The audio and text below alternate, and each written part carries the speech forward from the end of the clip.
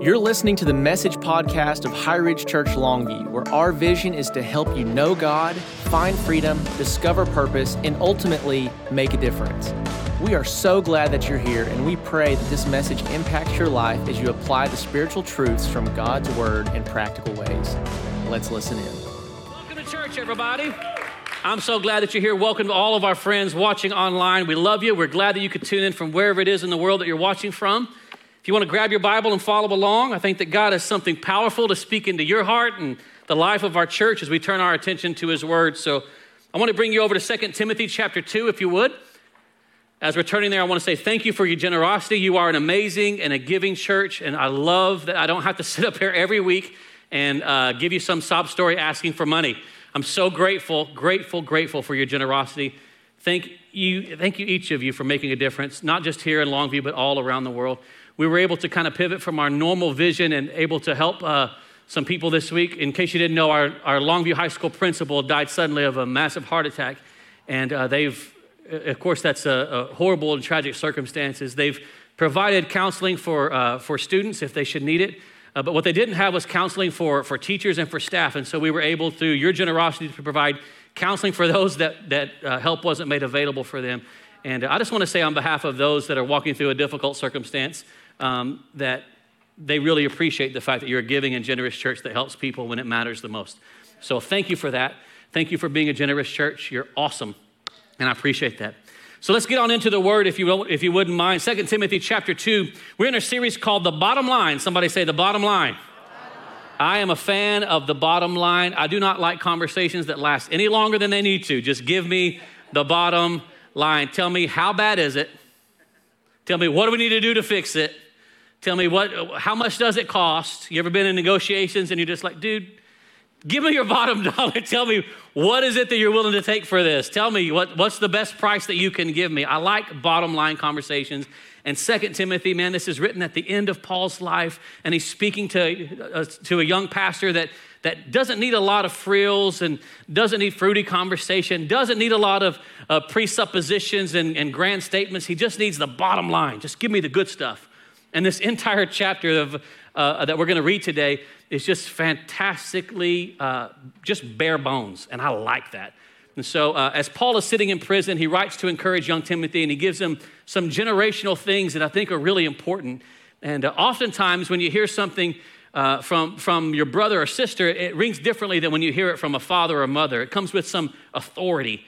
And so Paul is speaking generationally to this young pastor, and I love how he's able to transition between one generation to the next, because all of us know that there are some generational differences. Come on, somebody. There's some things that your parents may get that I don't get. There's some things that your children understand that you're like, I don't get that at all. There's also some things that may be exactly the same, just have different names. Things that you've seen that you thought you invented, like you didn't invent that. Like we invented that a long time ago. One time my children came home and they had that little, that fortune teller game where it's paper folded up and you do this. Remember that? And so they said, Dad, look what my class invented. And I'm like, please, we invented that. So what other games did you guys invent? Well, we invented truth or never mind. We didn't invent nothing. There are some things that might be exactly the same, just difference of opinion or a different name. Like this generation has George Floyd, but we had the original Rodney King. Remember the LA riots? That was a big deal. Like George Floyd was not something new for us that are Gen Xers. We got it. And, watching Bitcoin explode, it's like, well, we had the space shuttle explode. And we watched that on live TV in class. Some of you remember that sitting in school like, wow, there's a teacher going to the moon. And it blew up. And then you have to explain, why am I laughing at this? I don't know why I'm laughing. But just the shock and awe on my friend's face, like, is that supposed to happen? And then you have to explain to the children what just happened. Like, perhaps we should have thought about this before we throw this in front of our children, but it was a shocking moment that kind of defined our childhood. For this generation, maybe, oh, look, I got to ride in a Tesla. Well, we got to ride on a flatbed truck and hang on for dear life. That's what we got, and it was legal. I grew up in a day before seatbelts, and you didn't need those. I remember standing up in the back seat as we're driving down the freeway, and we're fine. We're fine. There's some things that might be different generationally, but we're okay. And Paul is speaking to Timothy and saying, look, I may not understand the same culture that you live in, but I've been there, and sin is sin, right is right, wrong is wrong, God's word is true, God's word is eternal, and what I'm telling you crosses generational boundaries. It may look different in your culture than it was in mine, but it's still true, and God's word still speaks to it. And he gives them the bottom line. I love that about this. So I want to pick up and read just, we got a whole, just a group of scriptures we're going to put together here from 2 Timothy. We'll read as much as we can, and then we'll listen real fast. But there's so much good stuff, I didn't want to cut anything out because it's so good. Pick it up in verse 1 if you would. 2 Timothy chapter 2, verse 1. Paul writes, you then, my son, be strong. Somebody say, be strong. Be strong in the grace that is in Christ Jesus, and the things that you've heard me say in the presence of many witnesses, and trust those things to reliable people who will also be qualified to teach others. Join with me in suffering like a good soldier of Christ Jesus. There's not a lot of people with that as their life verse. There's not a lot of tattoos with that one. Join with me in suffering. Nope. He says, no one serving as a soldier gets entangled in civilian affairs, but rather tries to please his commanding officer. I love the military language here. He's saying, you got a job to do. You're in the middle of warfare. Recognize who you are and what God has called you to do. He says, similarly, anyone who competes as an athlete does not receive the victor's crown except by competing according to the rules. The hardworking farmer should be the first to receive a share of the crops. Reflect on what I'm saying, for the Lord will give you insight into all this. Remember Jesus Christ, raised from the dead, descended from David. This is my gospel, for which I am suffering, even to the point of being chained like a criminal. And I love this next verse. He says, but God's word is not chained. I may be chained up. God's word isn't chained. He says, therefore, I endure everything for the sake of the elect, that they too may obtain the salvation that is in Christ Jesus with eternal glory. And here's a trustworthy saying. If we died with him, we will also live with him.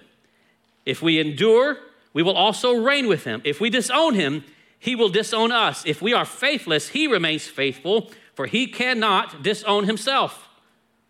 So keep reminding God's people of these things.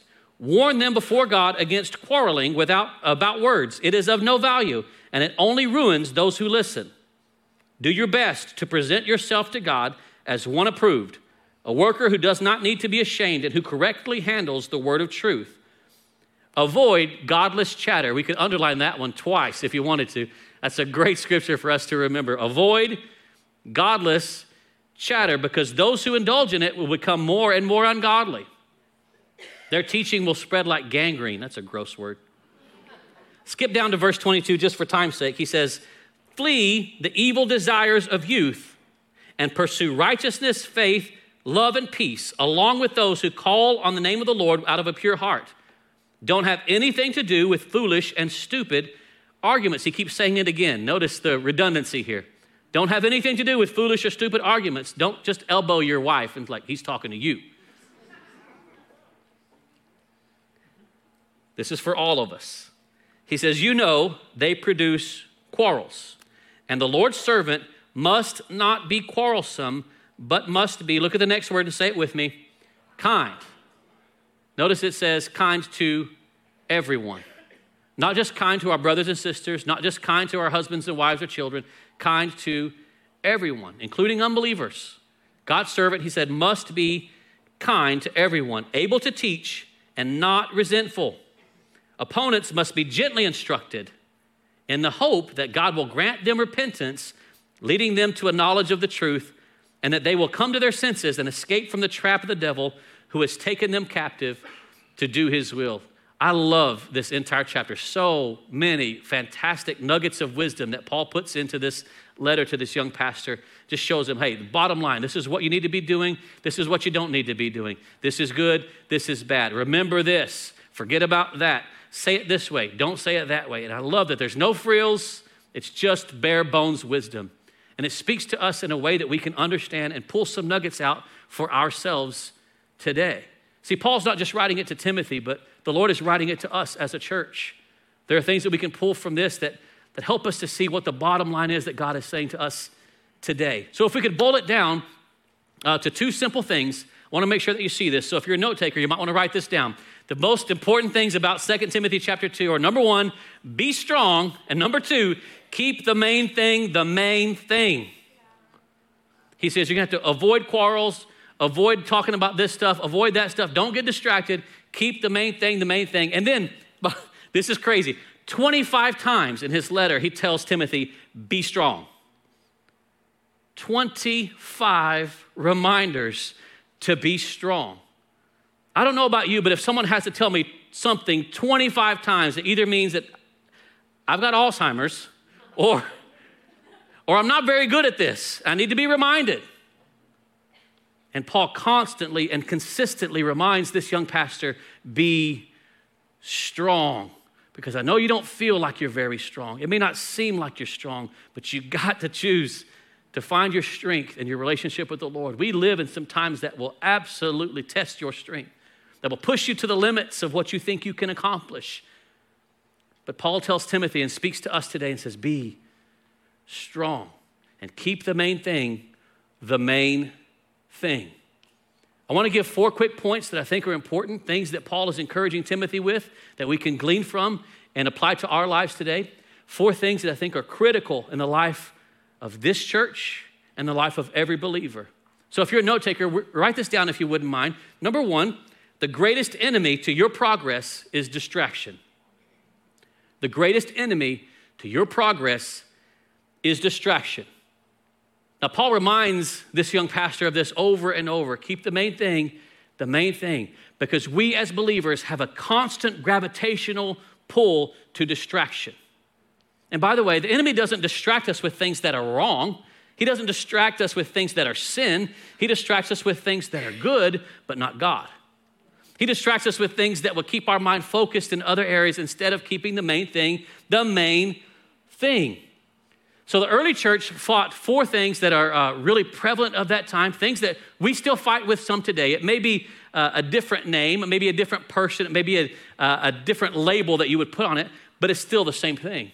And the early church would fight against these 4 things. Fear, 2020 much. The spirit of fear grips our nation, and we still fight against fear today. You're fighting against fear right now. The early church fought against fear. Legalism. That's where I can earn my way to God's good graces. The more I do, the better I become. Then God has to do these things for me. And this is what I've done, and this is my rights, and this is my righteousness. The early church fought fear and legalism. They fought genealogy, which is a little different for us. We don't fight it in the same way. But then number 4, and perhaps the most important thing that they fought against, the distraction of politics.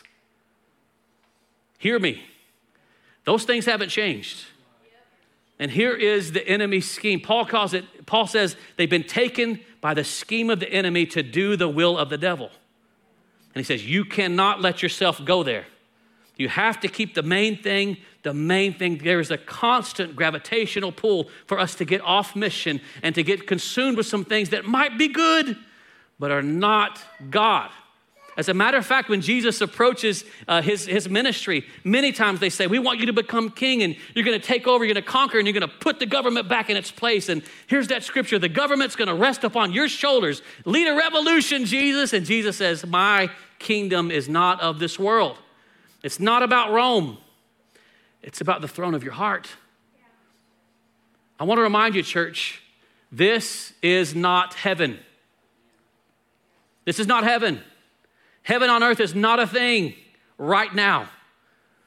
We live in times where things will never be ideal. You're going to get consumed with fear. And trust me, if you don't have enough fears and anxieties, I will give you some of mine. I'm happy to share.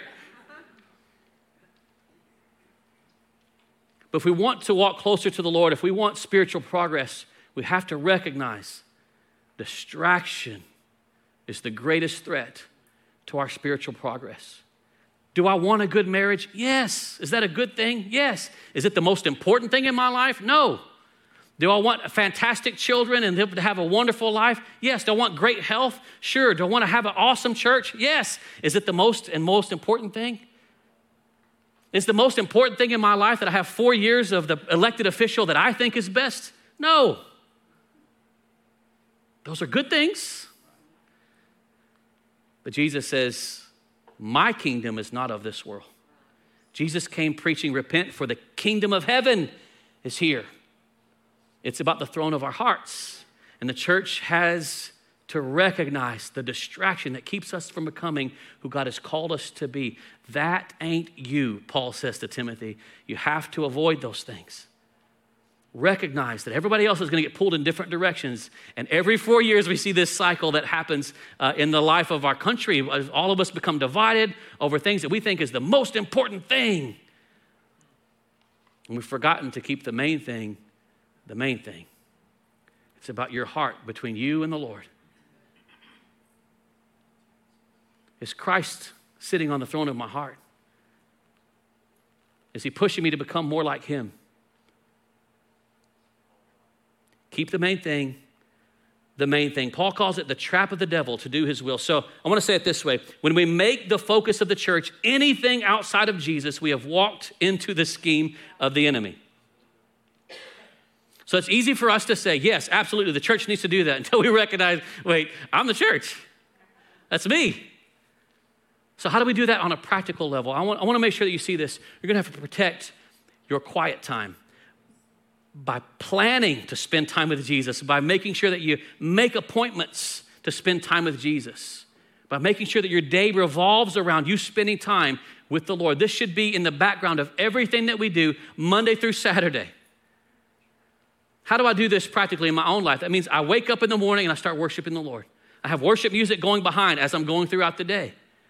If you're working out, if you're going to the job, I'm praying in the back of my subconscious. I'm talking to the Lord all day long, 24/7. Why? Because that's the main part of my day.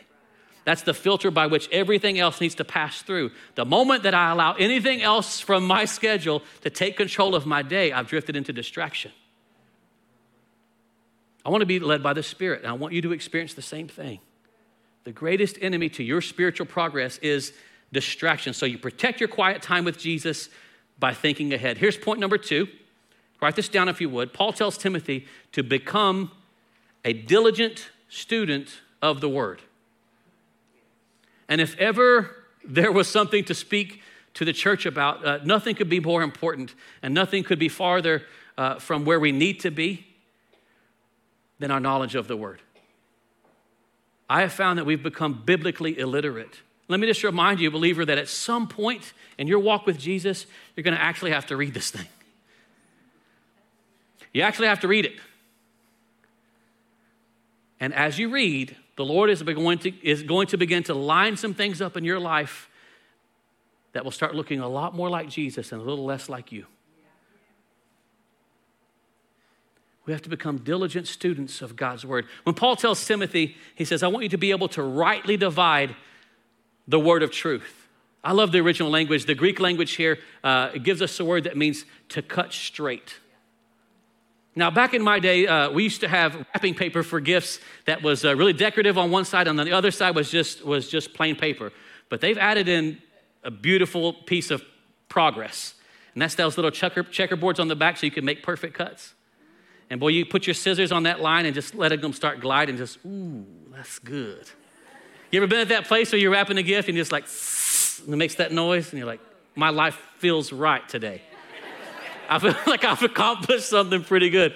I bought my wife a gift wrap cutter for Christmas. It's something that I saw on TikTok. I thought she would love this. But you place it on the tube, you unroll the amount of wrapping paper that you want, and you slide it and just says, and she's like, this is the greatest gift of all time. And your boy got full credit.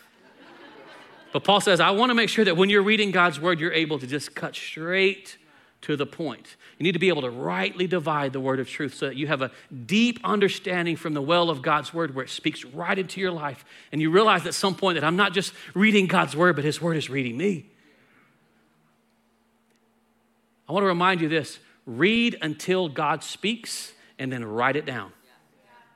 Read until he speaks and write it down. So the point is not to just read for volume. I'm not just trying to get through the entire book. That's not the point. I'll put it on the screen. The Bible reading goal isn't to receive information, but to glorify God in my thoughts, in my attitudes, in my actions. I want to see that it's making a difference. It's producing something in my life. Otherwise, you read about God and never recognize he's doing something in me you see the difference? So we're not just reading for volume, we're reading for God to begin to change us. And if you read long enough, he'll start speaking. So we protect our quiet time with the Lord and ask the Holy Spirit to show us what it is that he wants us to hear. And how does my life need to change to look like this? And God's word will show you. He will help you. It keeps us from being distracted. It helps us to be strong. Become a diligent student of the word. Here's number 3. Paul reminds Timothy, watch what you're chasing. Watch what you're chasing because you just might catch it. I've learned that what happens in Vegas does not stay in Vegas. You might carry some of that home. Watch what you're chasing because it'll get you. Come on, somebody you've walked with the Lord not very long and you remember what it was like to chase things that just don't matter. Paul tells this young pastor, flee youthful lust. He said, you got to run from that stuff. That's the end of your ministry. That's where your calling and giftings and your purpose goes to die. Flee from that. And he says, what am I running towards? You're not just running in any general direction. He said, no, I want you to pursue something else. He said, pursue righteousness, pursue peace, pursue faithfulness and love. These are the things that you're going to want to track down and look for. You're going to want to hunt down, look for these things. Because if you're looking for your temptation, you're going to find it. You don't have to look hard. You want to find an excuse to sin? They're there. They're right there. But how do we learn how to be strong against those things? We become students of God's word and we start taking a note of what is it that I'm actually trying to pursue here? What is the point of what I'm chasing with my day? And my friend, please hear me. We can chase a lot of things that may not even be sin, may be good things. But if we don't take note of what it is that we're actually pursuing, if we don't take note of what the goal may be, you might hit anything and call it success and miss the point. What am I chasing? Let me ask you, what are you chasing? How would I know? If becoming a diligent student of the word, if chasing after righteousness, how would I know that I'm really doing that? There's some practical things that will tell you kind of where you are. You know, your algorithm on social media will tell you what they think is important to you. After a while, the things that you look at and the things that you like, the things that you share, the things that you talk about, they'll start showing up in your algorithms. And it'll tell you, these are the things that I'm telling the computer, the mark of the beast, whatever that. These are the things I'm saying that's important. It'll tell you. And if things that are coming up are things that you know are pursuing righteousness and faith and love and peace, these things are coming back and feeding your soul because there's other like-minded people that's making content that is kind of bearing witness with yours, you're on the right track. But if things that keep popping up in your social media feed is one temptation after the next, let me tell you, your algorithm doesn't lie. It only shows you back a reflection of you. It's time to change some things. Let it speak to you. Let it tell you the truth. We need that because otherwise we think we're good. Paul makes sure that he reminds Timothy, be strong. Get away from that stuff and pursue the things that you know are right. This keeps you on mission and helps you to be strong. He says, flee youthful lust, pursue righteousness, faith, love, and peace. So when I first turned my life over to Christ, and man, I was raised in church, but I got away from the Lord and got lost in a lot of addictive behaviors. It got really dark for a long time. But when my life began to change dramatically, I had a powerful moment with the Lord where he just arrested my heart. And I just didn't want those things anymore. And I began to spend my days on the job, listening to messages, listening to sermons, listening to different points of view, listening to the word. We had to actually put in CDs and tapes back in the day. There was no podcast. There's none of that. There's no, let's just scroll through TikTok and get some cool videos and things that are biblical. We didn't have any of that. You had to actually put in a cassette tape, which was weird because sometimes those things would get all jumbled up inside of the cassette player and you had to break out the old pencil or pen and roll them back up. Remember that? And then you get it like turned inside out and it'd play backwards. You start hearing satanic messages. Nobody remembers that? Like, oh, I'll kill your boss. Like, what?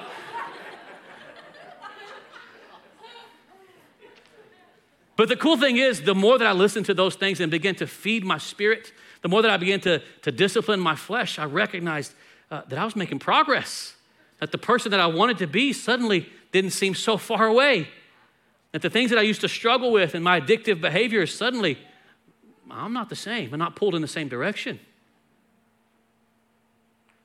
I'm starting to get victory over that youthful lust by pursuing things that I knew were the right thing. We say it around here, choices lead, feelings follow. I may not have felt very different at the time, but I began to make the choice to feed my spirit things from the presence of God. So on the job one day, we just got a massive contract that would have paid us a lot of money to our business. And I showed up at this, it was an apartment complex job. And this lady that was managing the complex had just gotten there, just gotten the job, and she was excited to have us. So I walked in and had a conversation with her, and she says, okay, the stuff that you need, it's upstairs. Go ahead and go up there, and I'll be right up after you and get you the things that you need. I'm like, sweet, this is gonna be awesome. Ready to take on this job and make some good money for our company and do a good job for the client. And as I'm walking up these stairs, she starts fondling my backside, and she makes a pass at me. And it's just her and I alone in this upstairs office. Now, I may not look like much today, but there was a time where your boy looked real good. Don't laugh at me. There was a day. That season didn't last very long, but I was looking good.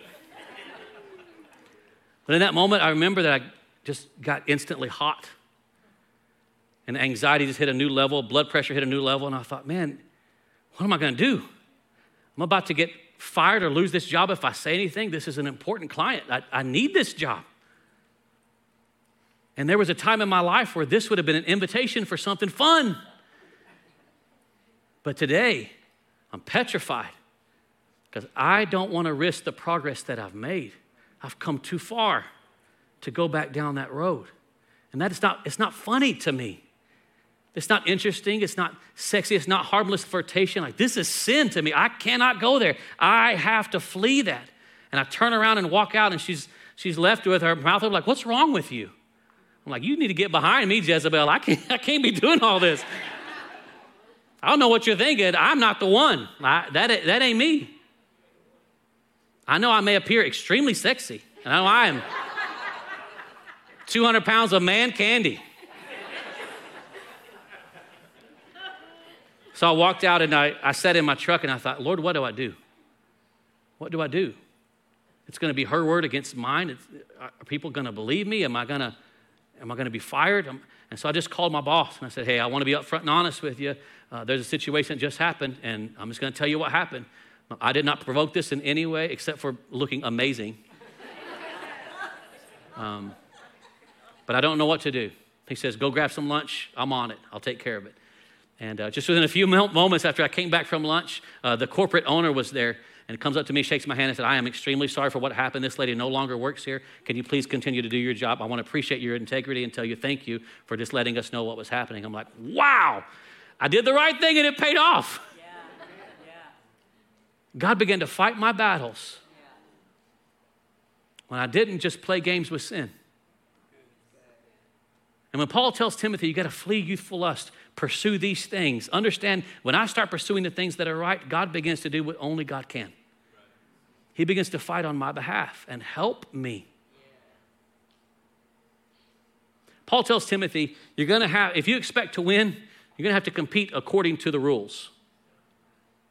Here's the thing about being a believer. You don't get to establish the rules. This ain't your game. It's his game. He sets the boundaries of what you can and cannot do. And there's a reason why. It's not because he's mean. He wants good things for you. I don't know if you've ever played a game with a kid that makes up the game and then makes up the rules as they go along. You ever done that? Like, Daddy, let's play a game. Like, before we play this game, let's establish some ground rules here. Give me bottom line. What is out? What is safe? What's the goal? What's the score? Because nothing's worse than playing a game with a kid that makes up rules. Like, no, this is how you win, and I won. Like, how does that even happen? You're making up rules as you go along. And it's crazy, but we treat a lot of Christianity that way. Well, Lord, I'm going to do this because I know that you're going to forgive me, so it's not really a bad thing. Lord, you know my heart. And my heart is, I love Jesus. I just don't want to do things that I don't want to do. So Christianity is not a game where we make up our own rules. Come on, somebody, say amen. Amen. He sets the boundaries. He tells us what's right. He says, flee youthful lusts. You're better than that. He says, pursue righteousness. Pursue love. Pursue faithfulness. Pursue peace. I want to finish up with this, number 4. Paul shares with Timothy, he says, following Jesus means sharing Jesus. And we've come so far from this as a church and as believers in our American version of Christianity that somehow loving Jesus and coming to church, that's just enough. And we've forgotten that Jesus gives his disciples a mandate. We call it the Great Commission. To go ye into all the world, preach the gospel. They didn't feel qualified. Many of them were very young. They'd only seen Jesus do this for a couple of years at most. They didn't have everything worked out theologically, but they were being obedient. He says, go ye into all the world. When did we get it into our minds that it was just come ye to my church? Let me remind you, believer, you are the church. And the point of me being here today is not to grow a bigger church, but for me to equip you to do the call and the job that God has called for you as an individual to do. We want you to become who God has called you to be. Now, a lot of churches would say that. Very few churches would actually show you how. But we want to make sure that you know that our growth track, the thing that we do to keep the main thing is to help people do 4 things. We want you to know God. We want you to find freedom from your yesterdays. We want you to discover your purpose. God has uniquely called you to a purpose. We want to help you figure out what that is. And then number 4, your life should make a difference. Very simple. We do those 4 things, and that's it. There are a lot of things that other churches do that it's great, but that ain't us. We keep the main thing. Equip God's people to do what he has called them to do. Help them fall madly in love with Jesus and help them to get on mission and live a life that makes a difference. Well, Pastor, you don't understand. I'm just coming to church and I'm just barely hanging on. I've got a lot of anxiety and worry, got pressure, I got fears and I got doubts and my kids and my money. I get it. If you're not careful, you'll spend your entire life worried about a lot of things and miss the point of your life. Remind yourself of this, that as Paul is writing this to Timothy, they are living in a red-hot political climate. It is not legal to be a Christian. And the emperor of Rome, Nero, has descended into madness and insanity. And he is crucifying Christians. He is using them as human lamps to light his streets. He's putting them into public games, watching them to be torn apart by lions for their amusement and entertainment. That's the climate that Paul writes this to young Timothy. And he says, be strong and don't live life in the shadows. He says, join with me in suffering. This is who God has called you to be. In spite of your fears and worries and anxieties, the things that you feel have disqualified you from ministry, in spite of the fact that you're young, share the gospel of Jesus. I found this, that a great way to counter anxiety is to start helping others. What you're going to find is that we've all got anxieties. We've all got issues. We've all got problems. But when we face them together, we share Jesus together, when we come together as believers, we get stronger. We get better. Paul says, entrust the things that I've taught you, entrust them to some other faithful people and teach them how to do the same thing. That's important for us. You're supposed to be learning and you're supposed to be teaching somebody else. At some point, I'm going to ask you to host a group in your home. You want people to come to my house, Pastor? Yeah, I do. It's good for you. I want you to go to somebody else's house and get to know people in Longview. Like, what happens if they know my stuff? They're going to think you're normal. We're all messed up. It's not a competition. We need each other. As a matter of fact, as we're talking about this, perhaps you're like, you know what? I'd like to at least know what it takes to do that. I'm going to put a QR code up on the screen. If you want to grab your phone, open up your camera app. This will take you directly to an information sheet that will show you what it means to host a group, to lead a group. We're going to want to get you on our dream team at some point. You need to be serving somebody else. This life is not all about you. You need to step outside of yourself and start helping someone else. You can't live in the shadows. You need this. And for some of us, we've been stuck in this secret walk with Jesus for too long. It's time for you to step out and to give something back, to become who God has called you to be. Can you receive that? Is that okay? Paul reminds him at the end of this letter, and I'll close with this. Paul reminds him, like, look, you're supposed to be not resentful.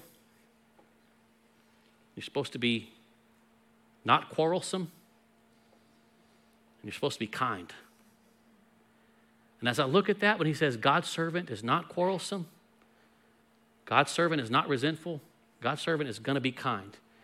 I look at that and think, that's a good test for my life. Would I say that I'm not resentful? Not very well. Hold a lot of resentment. You do me wrong one time, and I'm like, I will never speak to you again. I might cut you. I don't know. I haven't been saved that long. I'll harbor some grudges. I have to deal with that. Don't look at me like that. You do the same thing.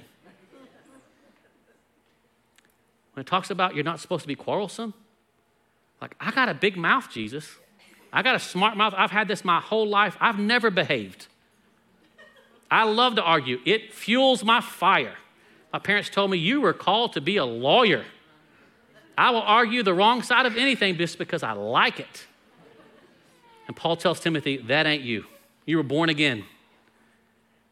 How do I deal with people that oppose the gospel? He said, kindness. He says, oppose them gently. And it shows me I've got some work to do. And I think if we were to be honest, we could all say that a little bit. We have an election season coming up, and it's going to test the boundaries of your kindness. It's going to test the boundaries of your willingness to be gentle in your instruction. I want to remind you of this. I cannot have Jesus at the center of my life and not be kind.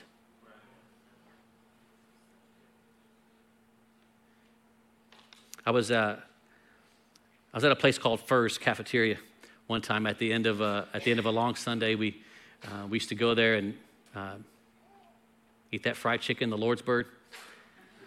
And Furr's Cafeteria is an all-you-can-eat place that they would actually serve it to you, so it's like cafeteria style.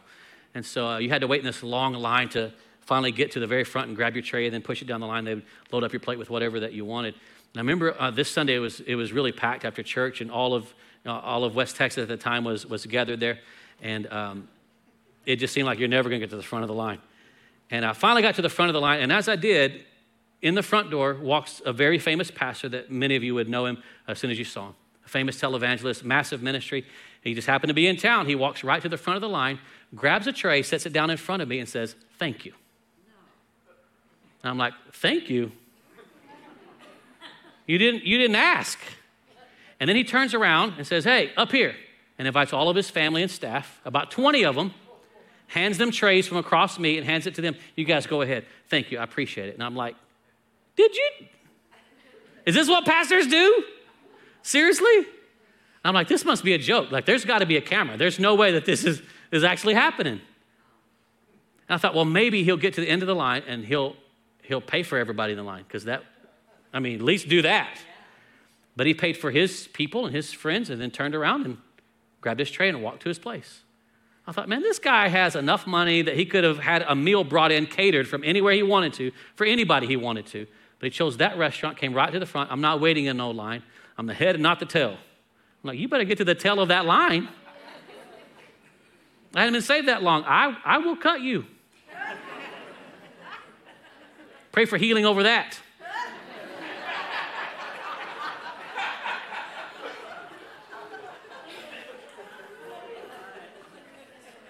It just set something off in my spirit. I don't know. But and at that time I thought, I am really glad that, number one, I'm in ministry and the Lord's working on my heart, because I would have said something. You know your boy, I'll say something. I'd have walked right up to that lady at the cashier and said, yeah, we're all with him.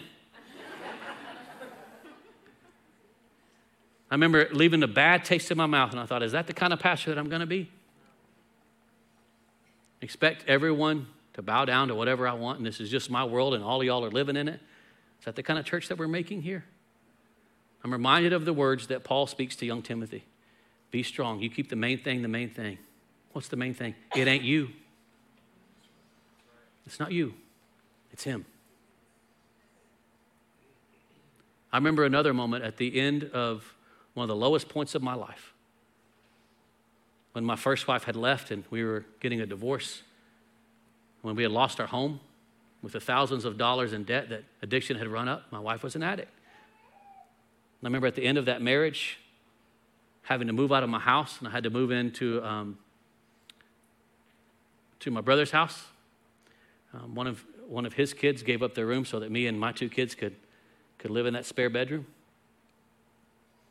And to be pastoring at the time and have to walk through that, when it wasn't my fault, but it was my fate.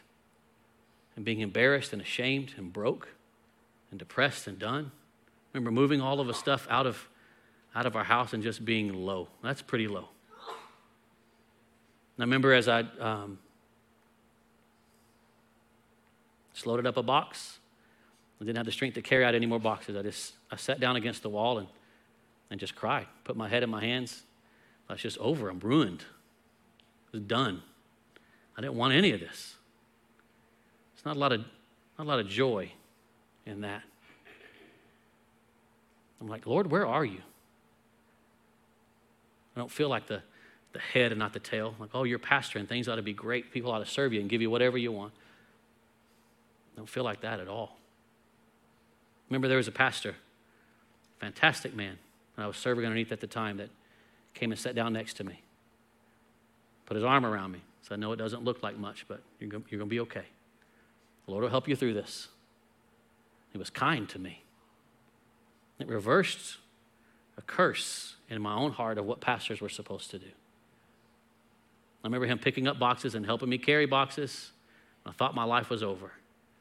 He was there for me when I needed him. And he wasn't the head pastor, just someone that was on staff, but it meant a lot to me. It meant a lot to me. I recognized that I'd surrounded myself with some pretty good people that were there to help me when I needed help the most. And I wonder, who do you have? Who are the people that you've set up around your life will help you when life falls apart? Who are the people that you're helping them when life falls apart? See, the marker of a believer should be kindness. I'm kind when it matters. And I'll leave you with this thought.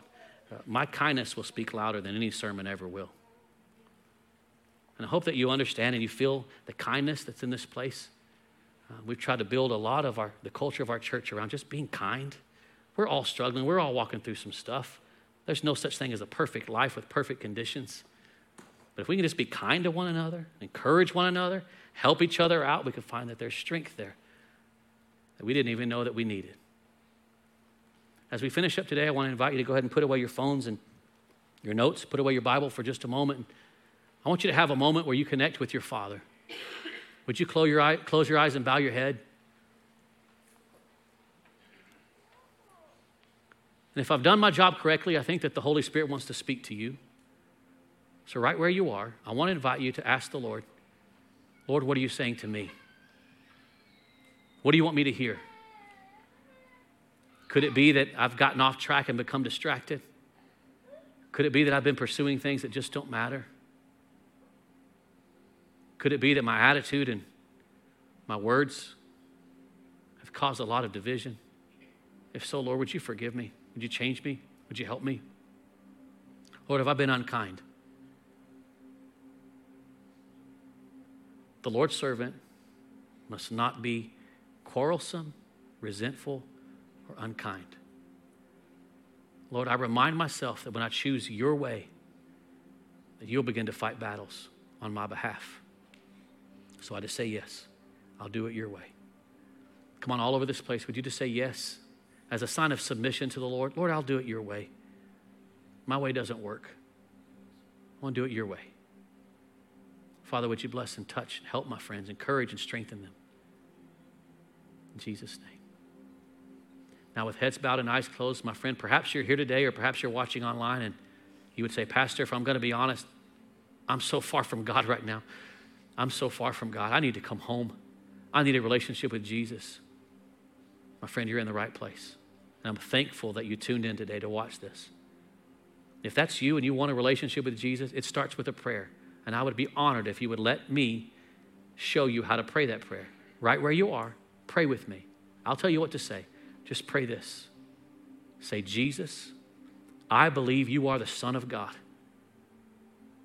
I believe that you came, you died, and rose from the grave so that I could have life and forgiveness for all of my sins.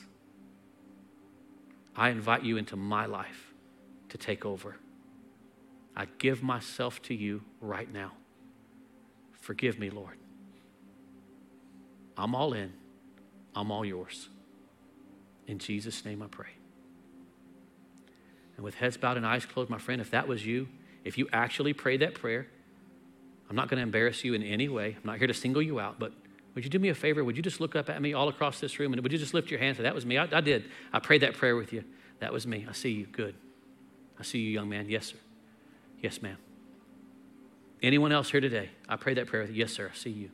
Good for you. Yes, sir. I see you. Good. Good for you. If you're watching online and you prayed that prayer, there's a number that's going to be appearing on the screen that you're watching. There's also a number appearing on the screen behind me. If you prayed that prayer, you've come this far, I want to ask you to take one more step. I want to ask you to text me. Text the words, I prayed, to 844-HRC text. If you text me those words, I'm going to send you some things back that will help you understand what just happened inside of your heart and what you should do next. You've come this far. Let me help you. Keep going. It's the greatest honor of my life to help people meet Jesus, to help people get started on their walk with him. It's good for you. Let me help you. I'm proud of you. Well, High Ridge family, go ahead and look up at me if you would. And would you go ahead and stand to your feet? I'm going to invite our elders and their wives forward, and these guys are going to remain standing at the front of this platform to make sure that they're available to pray for you about anything that you might need prayer for. We would love to pray for you. For everyone else, I want to thank you for watching.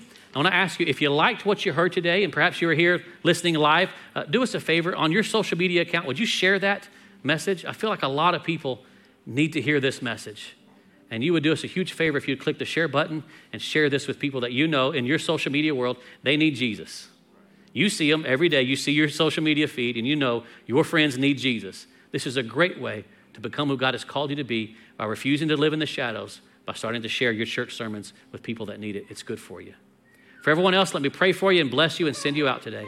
Father, would you bless my friends with an incredible week, following after you all week long in Jesus' name. And all of us said together, amen. God bless you as you go. I hope you have an amazing week. Thank you so much for listening in today. Our prayer is that you are encouraged and strengthened by the message. If you haven't done so yet, be sure to subscribe to this podcast and leave us a review wherever you're listening. If you want to be a part of our online community, connect with us through Facebook or Instagram with the handle @HighRidgeLV, or you can check out our website at highridgelv.com. Lastly, if this ministry has impacted your life and you'd like to support its work, visit highridgelv.com/give. We appreciate your support and we're believing with you today for God's best in your life. Have an incredible week and we will see you next time.